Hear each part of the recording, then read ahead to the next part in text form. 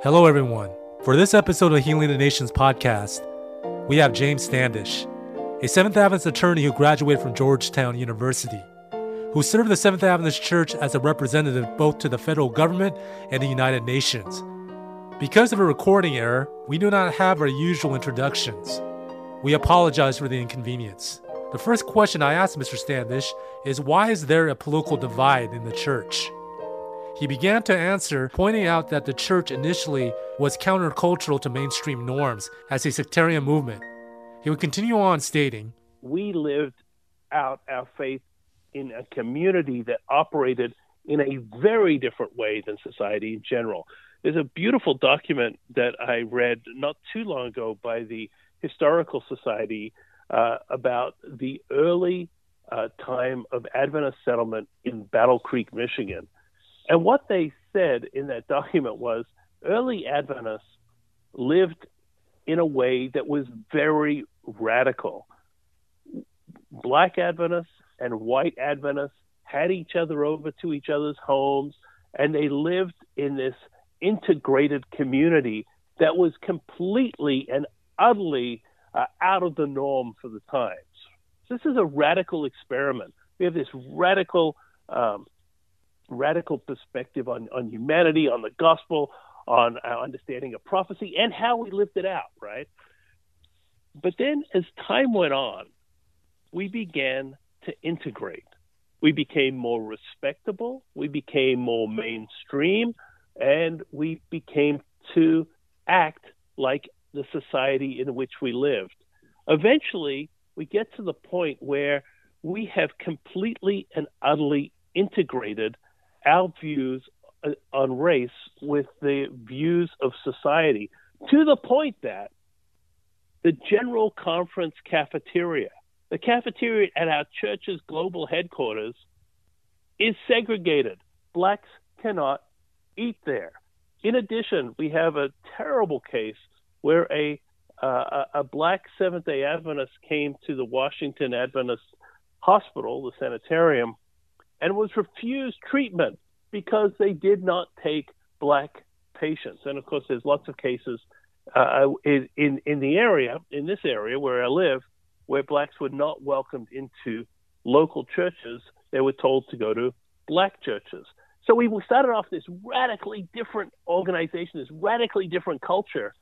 But by the time you get to the 1950s, well, before the 1950s, but by the time you get to the 1950s, we look exactly like the people we live next door to, right? We have assimilated, and we've taken on those values. And even worse, Peter, and this is what you see in religious societies, I think generally, we start to confuse the compromises that we've made to be part of our society with our principles. And so eventually the United States gets away from segregation, but we're at the end of that. We integrate our institutions after the state integrates it. In other words, we go from being at the absolute forefront on this issue to lagging behind. Well, why is that? It's because we have become like our society and confused our compromise with our principles. I think today is no different. We, as Seventh-day Adventists, do not do a very good job at transcending our demographics. Our political perspectives are really no different than other people similarly situated in our demographic group. And that goes by our race, our income, our education level.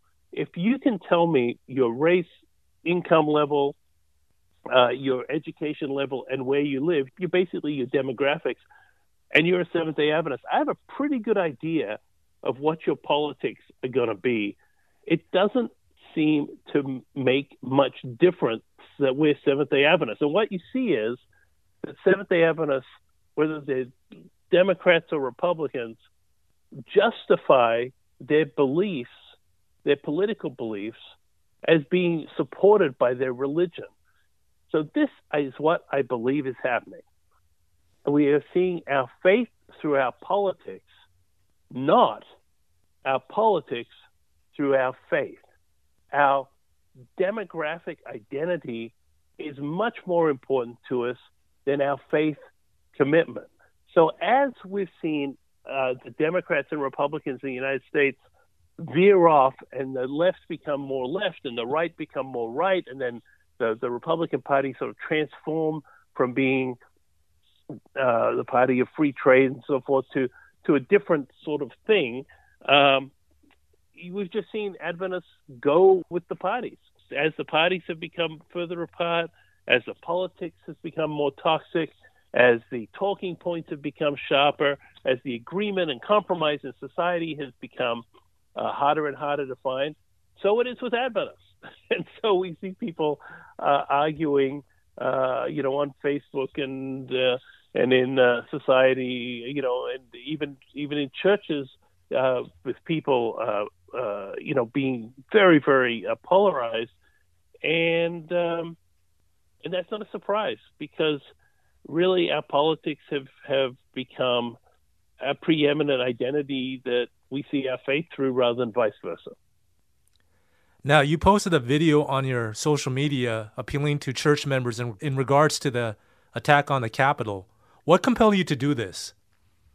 Well, I happen to live not that far from the Capitol, about 20 minutes, I suppose, and I work down there a lot, so I'm very familiar with the whole milieu, and I know Adventists who work in that area, good people doing their very, very best. And when I watched the riot at the Capitol, and even terms now are politicized. Some people call it an insurrection. Some people call it a riot. Some people call it a protest. Whatever it is, it's 6 of one, half dozen the other. The people ransacking the Capitol and calling out for the killing of Nancy Pelosi and other people. I just figured that the entire country would see that for what it is, which is objectively an attack on democracy. Irrespective of whether we're Republicans or Democrats, it really the people who were threatened, including Mike Pence, he's a Republican. It's irrespective. And what I was shocked by, and maybe I shouldn't have been, but was to see people sort of downplaying it, explaining it away, sort of doing what was now termed whataboutism. Well, that's bad, but what about what the Democrats did, and so forth. And I found that very troubling. I found it very troubling because there's a point at which behavior cannot simply be seen through partisan, goggles. And I'm not a party guy. I'm an independent, and I'm an independent because I don't fit into political parties. And I don't fit in political parties, I think, at least I try, because I put my faith before my political leanings, right? And if you take your faith through seriously, I think for most of us will realize, hey, neither of these parties is reflecting the views of Jesus Christ or the Seventh-day Adventist Church. It's just not. They're not organized to do that. So I'm an independent, but nonetheless, the thing that worries me, Peter, and I think all of us should be worried about, is when something that incredible happens, where you have people smashing down the Capitol doors and ransacking offices and calling for the death of the vice president and the Speaker of the House and so forth. And yet still we have Seventh-day Adventists standing up and saying, oh, well, wasn't that bad? Democrats do it too, blah, blah, blah, blah, blah. To me, that is just intolerable, because it indicates that we have completely and utterly subsumed our moral compass to our party affiliation. In addition, the reason that people were downplaying this or excusing it or doing the whataboutism and so forth is that they believed the objective falsehood upon which the attack was based. And I say objective falsehood not because I believe, whenever you say that, people say, oh, you're just a sucker for the mainstream media, you're based in this. I'll tell you, Peter, I'm fortunate that I get to consume a lot of media from a lot of different perspectives, including my favorite, which is C-SPAN, where you just hear from the people who actually are doing the talking. And evidence was so overwhelming that the basis of the attack was based on an inaccuracy. If you just listen to Republicans, forget Democrats, just listen to Republicans, overwhelmingly they were saying people in positions of power and credibility, people who had every reason to call things against the Democrats, were saying the election was free, it was fair, the count was accurate, and that there was no problem with the election that was broad and systemic enough that would make any difference to the outcome. And that includes officials in Georgia, as we know. It includes the United States Attorney General. It includes the head of cybersecurity for the United States. It includes the speaker, the leader of the Senate, the Republicans in the Senate. It includes many, many people who had every reason to find one way and not the other. And I guess what it got to me was how easily Adventists lose touch with reality because reality doesn't mesh with their political or our political desires, right? And I think that this is really a troubling time, because we used to be called ourselves the people of truth, right? If we lose touch with what is true because our political goggles are blinding us, then what's left? What's left? We've just been dragged down a path because our political presuppositions want it. Now, I want to be clear, Peter, because whenever you say something like this, people say, aha, we're talking to a Democrat. I am not a Democrat. I understand very clearly that there are problems with the Democratic Party. I am pro-life because early Christians were pro-life. I think the Bible teaches pro-life, and I think the life of human beings is a precious gift from God, and every human being is created in the image of God, and no one has the right to take that life. And I, obviously, as I mentioned, I'm very pro-religious freedom and other things that do not sit very well within today's Democratic Party. And I was very troubled by not by the calls for racial justice. I support that 100%. What I don't support was the violence that happened in the United States last summer. That was troubling. I think most of us who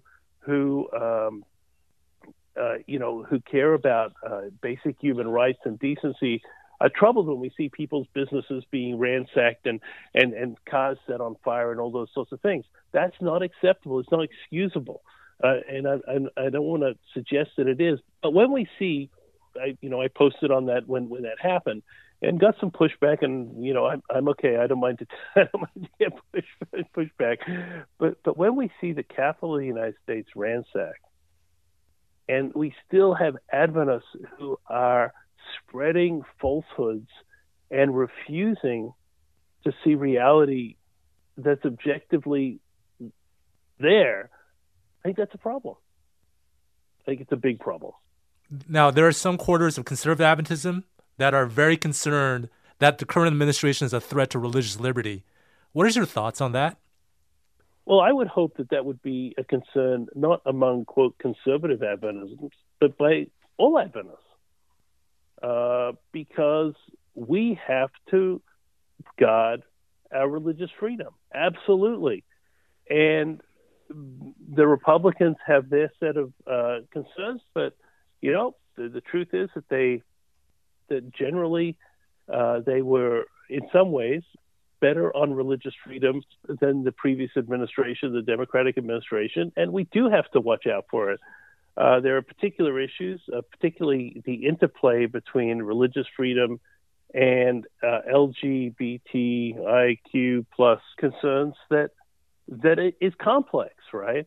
And that we need to make sure that we don't find that religious freedom is treated as a second-class right. And we are in danger of that. That's objectively a problem. It's a concern. I think people have every right to be worried about it. And, and I am too. I am worried about it. It's something that absolutely concerns me, and sometimes I think we often find ourselves in thinking that if there's a fork in the path and you've got option A and option B, one of them is right and one of them is wrong. But sometimes you get option A and option B, and both of them are wrong, but in different ways, if that makes sense. And I think that that's the reality that we face today. I don't want my faith co-opted and misused to justify a sort of a virulent way of looking at the world and others and so forth. But on the converse side of it, I don't want my faith subsumed to other people's rights or agendas or interests. And I think that making sure that we have that balance and standing up on issues is absolutely critical. Yes, absolutely. Is the deplatforming of certain conservative luminaries in social media a threat to our First Amendment rights, and could it bleed over to our ministries and social media as well? Yeah, it's actually an interesting question. And if you're not concerned about the deplatforming of people, you're not really aware of how we communicate as a society now.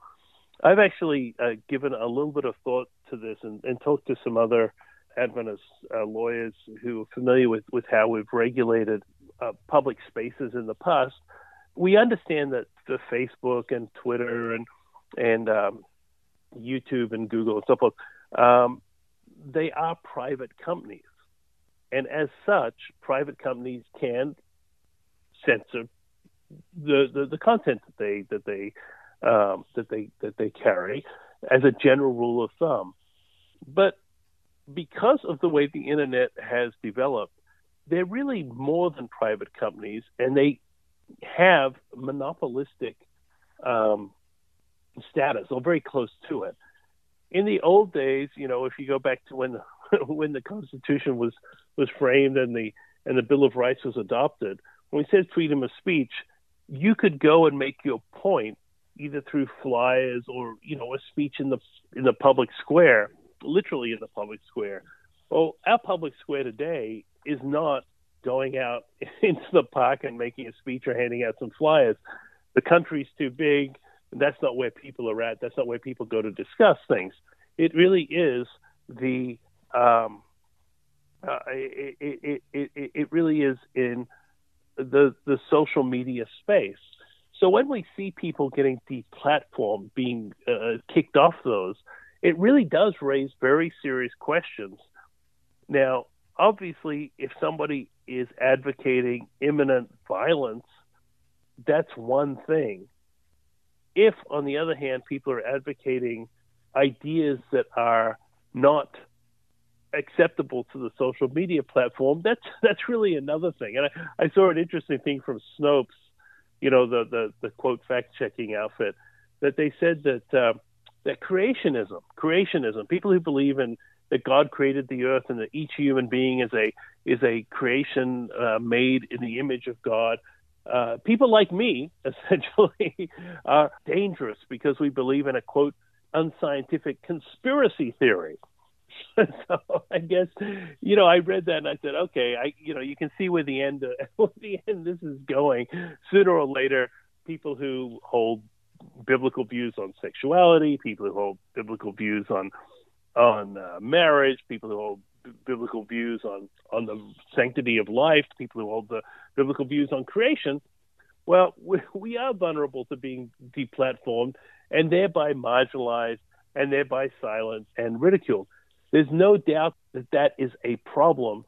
My suggestion, and it's a modest one and not completely formed, but is to treat social media and media companies in a way like we taught that, in the way that the law treated networks back when CBS, NBC, ABC were the sort of three networks, and they had fairness doctrine imposed on them, where they had to be balanced, or at least they were supposed to be, because we understood that by giving them these licenses to the airwaves of the country, that it gave them a voice that was disproportionate. And so therefore we had to make sure, just for the health of our democracy and our society, that there was some balance there and equal time, if you like. And I think we really need something like that for these mega media companies, because they essentially have, going over the by using the internet, which is, has a backbone across the country, a similar sort of role to the networks back in the day. It's not a simple thing. It's not an easy thing to figure out how best to roll. If you're not troubled by the deplatforming, I just don't think you're thinking things very carefully through, because, a healthy, robust, both religious and political culture has free speech at its core. And when you see speech going not, being marginalized in that level, I think it's troubling. Is there a difference between the Seventh Adventist position on religious liberty and the position of the evangelical religious right? There is. And I should say, and I think it's really important to keep this in mind, we use terms like the evangelical religious right. The truth is, there isn't a "the" there. There is a multitude, right? So I have very good friends who are evangelical, who are involved in religious freedom, who are very thoughtful, very nuanced, very careful. And then I have friends who are really, they're not really for religious freedom per se. They're really for a sort of form of religious supremacy, right? And there's a difference there, and it's important. It's one thing to say, I want the right to operate and speak and act according to my faith. It's quite another when your ideas of religious freedom become sort of virulent, in the sense of there's religious freedom for me and mine, but not for you and yours. And that is certainly a danger, right? We want religious freedom to be a shield for all, not a sword for anyone. Right? And I understand, look, you can frame it. We're all clever enough to frame things in a way that makes other people's positions seem problematic. But I think that we've seen that play out a little bit, where one of the rallies that happened after the election, where you had some evangelical luminaries and conservative or right-wing political figures, mainly frankly from the fringes of the party, getting up there and really conflating religion with support for a particular president. That's very troubling to me. And evangelical leaders saying that God has told them that this particular candidate is the one to win the election, and the whole religious fervor around like any political candidate, a very fallen man, struck me as really very problematic. And so yes, there is a difference. The difference comes, I think, at its core, that Seventh-day Adventists have a prophetic understanding. We have a view of the United States where we do see it as a wonderful, unique, amazing country, but we also see it as a country that can be a threat to freedom, not just a voice for it. And I think that we also have a different perspective because even within Christianity, we're a minority within a minority, and we understand what it's like to be under threat, not just from secularists, and we certainly understand that from our experience under communism in the Eastern Bloc and in other communist nations, but we also understand what it's like to be under threat from fellow Christians. And that should make us sensitive and careful, right? Yes, indeed. There are some Seventh-day Adventists that believe that those that are Christian nationalists, that are advocates for legislating morality, are Bible-believing Christians that we should ally ourselves to, like the WCTU during the late 19th century, during the Temperance Crusade. How valid is that argument? Actually an excellent perspective to think through very carefully, right?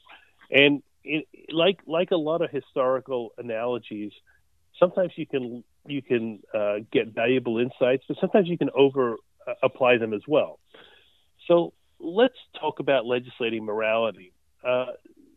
We start off by saying that every law that is made is based on a moral sense, right? We try to do what's right. Even tax laws have a moral basis to them because we say how much money can we redistribute through the system, which is a part of it. Who should contribute what to which? And that has a moral basis. And there's no problem with legislating morality in the sense of we outlaw murder. Well, that's an immoral act. The question is, when do we get to a limit of legislating morality? And I used to have a little rule of thumb, and that is all laws should be moral, but not all morality should be law. It goes off the tongue easily, but debating where the limit should be is complex. I think that there are issues where we can join together with a wide variety of people, just like we did during the temperance movement. And if you read Ellen White's writings on it, they're very, very strong and very much in favor of being engaged in the public square. I see that as non-problematic. In fact, it can be very positive. And I've worked in coalitions on a variety of issues, and that's how you get things accomplished. You can't, there's a thought that one relatively small group is going to change the way things are done in a country this large and diverse is wrong and is essentially not in line with how democracy works. The question is whether we align ourselves on specific issues where our interests align, or whether we subject our broad view of public policy to another set of perspectives. That is why I've always felt very comfortable with the Adventist Church having our own religious liberty ministry, our own voice, doing things our own way. Yes, joining together with others where we have commonality, no problem at all with that. But doing it in a way that has the lines and the understanding that we have. I think Adventists have something to give, and that includes the perspective that there's limits to what we can accomplish through the government. There's limits to what we should want to accomplish through the government, and understanding the danger of mixing religion and politics together, and how that can be a beautiful thing that accomplishes wonderful things, like the abolition of slavery and the civil rights laws, and we can go through and give many other examples. And it can also accomplish very toxic things, particularly the suppression or repression of people who are not Christians, or repression or suppression of people who are outside the mainstream of Christianity. We have to be very, very, very careful. As the Bible tells us, be wise as serpents and harmless as doves. And there's very few areas where we need to apply subtlety, thought, careful analysis more thoroughly than to this area of the intersection of religion and public life, law and public life. And I want to say, Adventists, just like everybody else in society, we like to use little sort of, shorthand. We support separation of church and state. Well, of course we do, but what does that mean, right? Or, we don't want to legislate morality. Well, we do, but we don't, right? It's more complicated than slogans. You really have to think through the issues very carefully, and sometimes the details really matter when you're looking at proposals. Is Christian nationalism compatible with Adventism?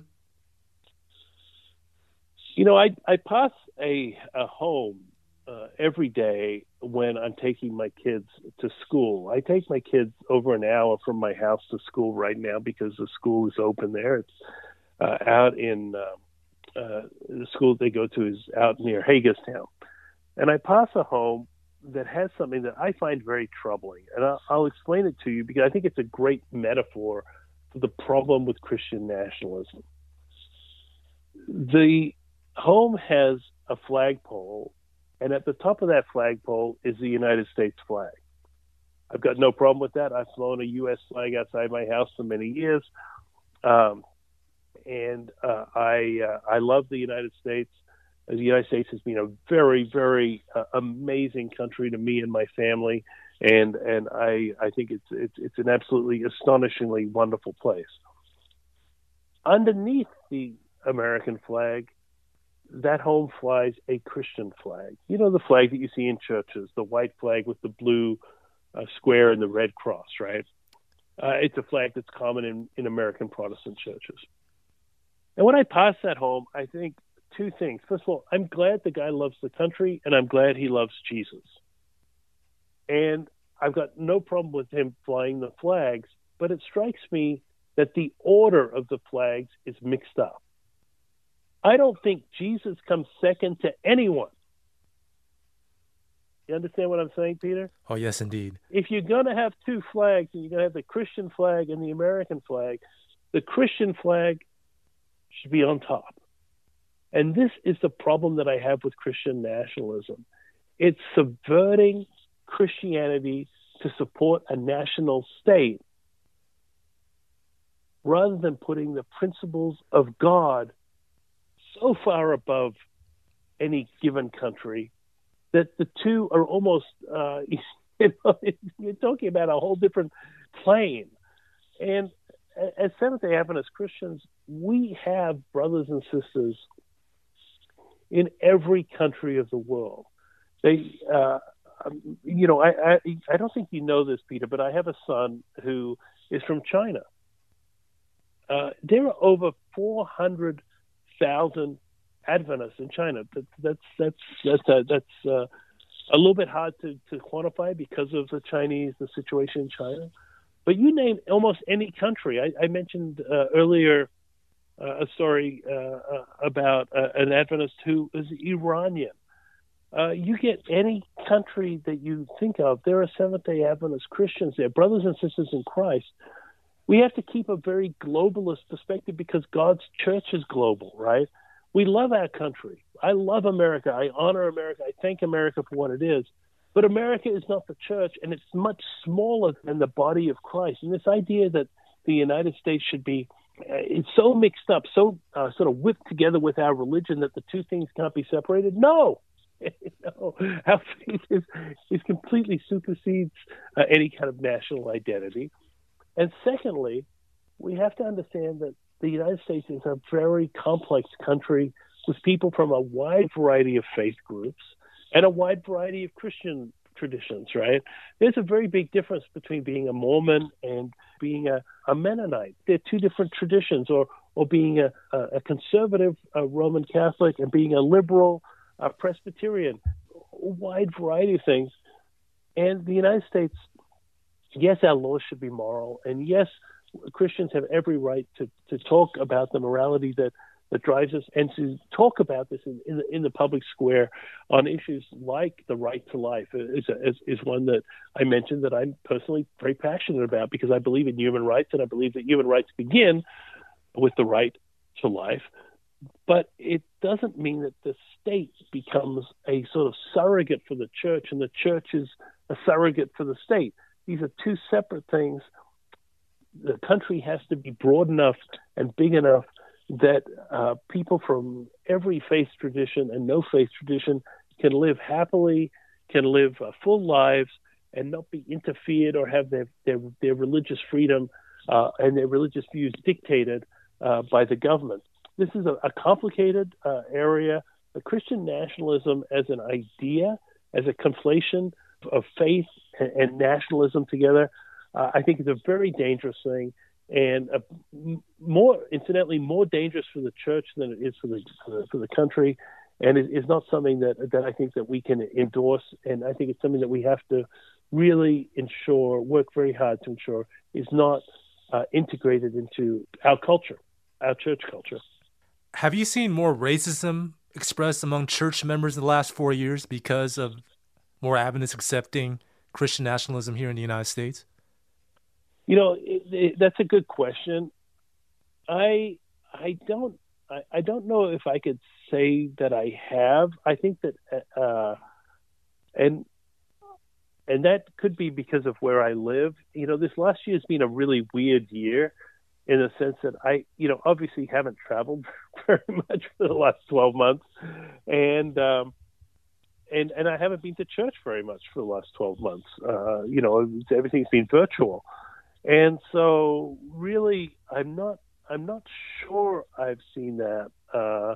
I know there's been a lot of discussion about racial equity,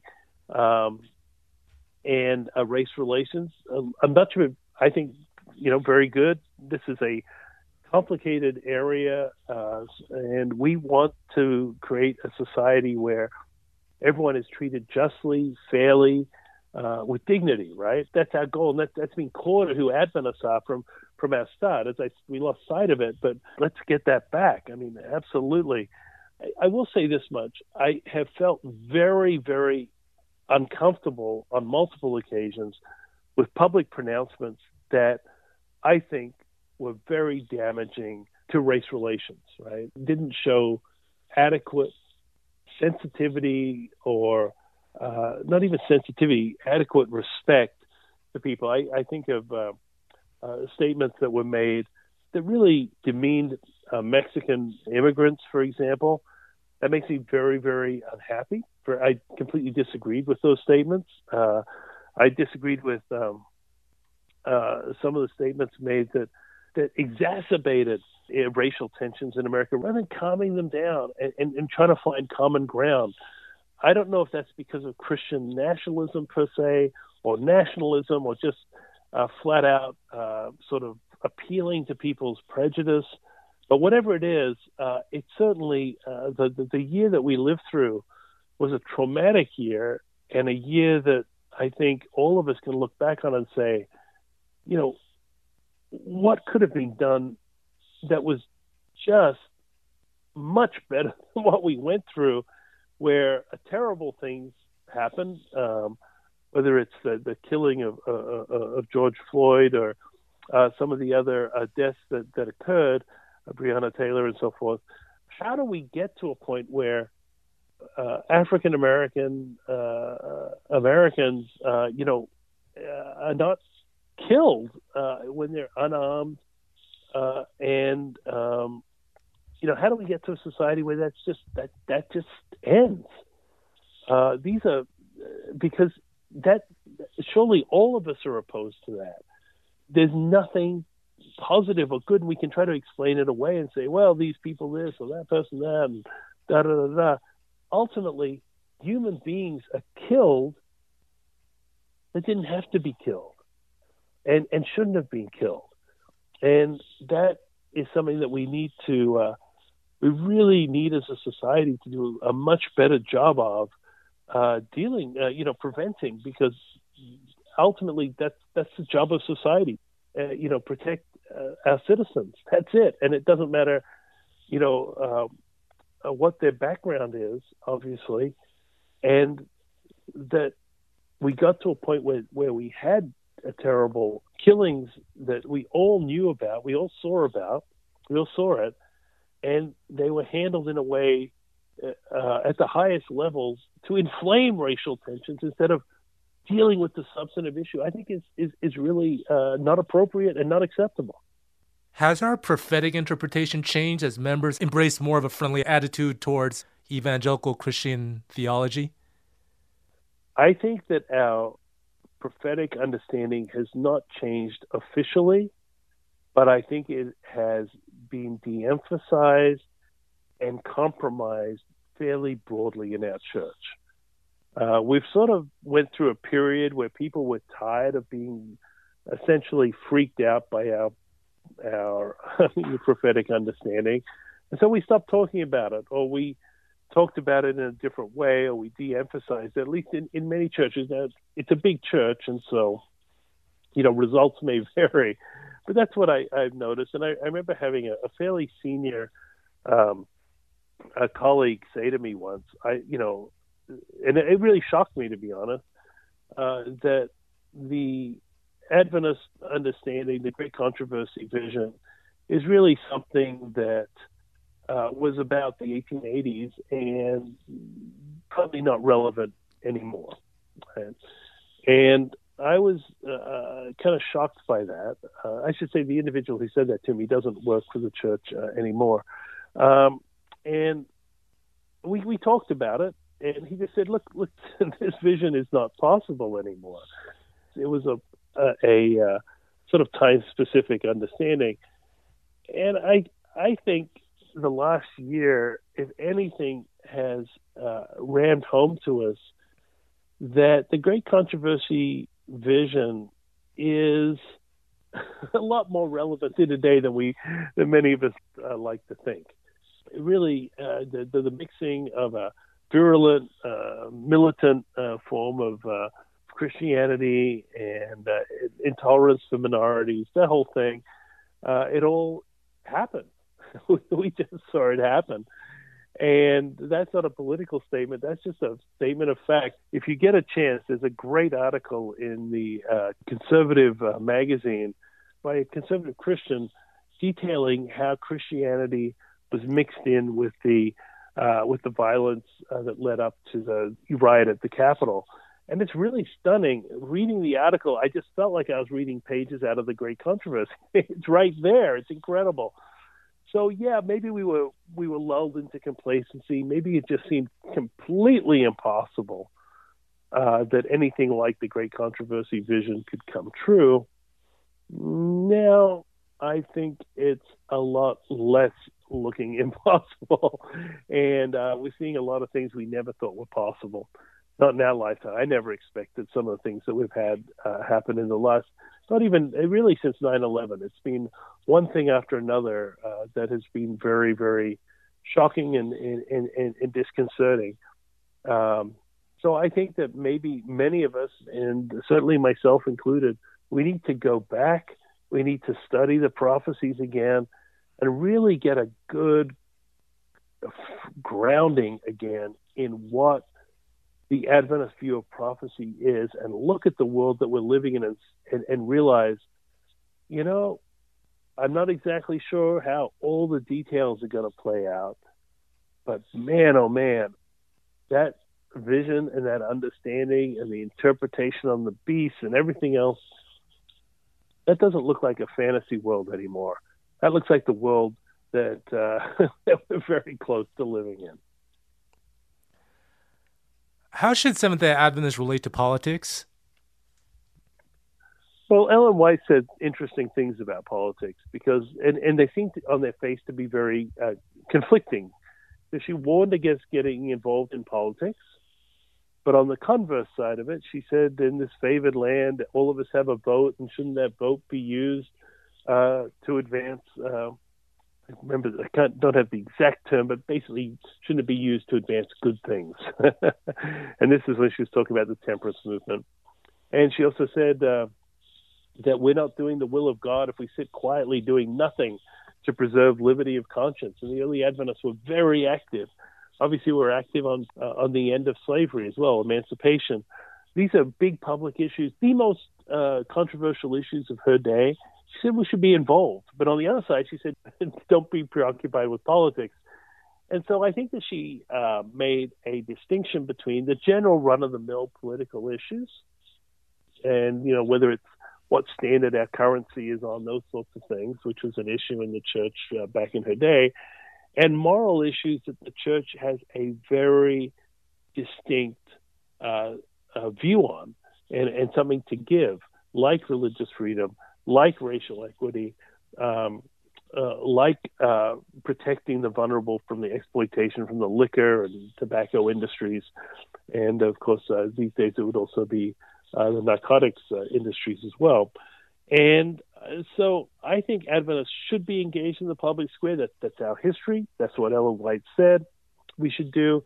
It's what Daniel was. It's what Esther was. It's what Joseph was. It's what King David was, all of our biblical heroes.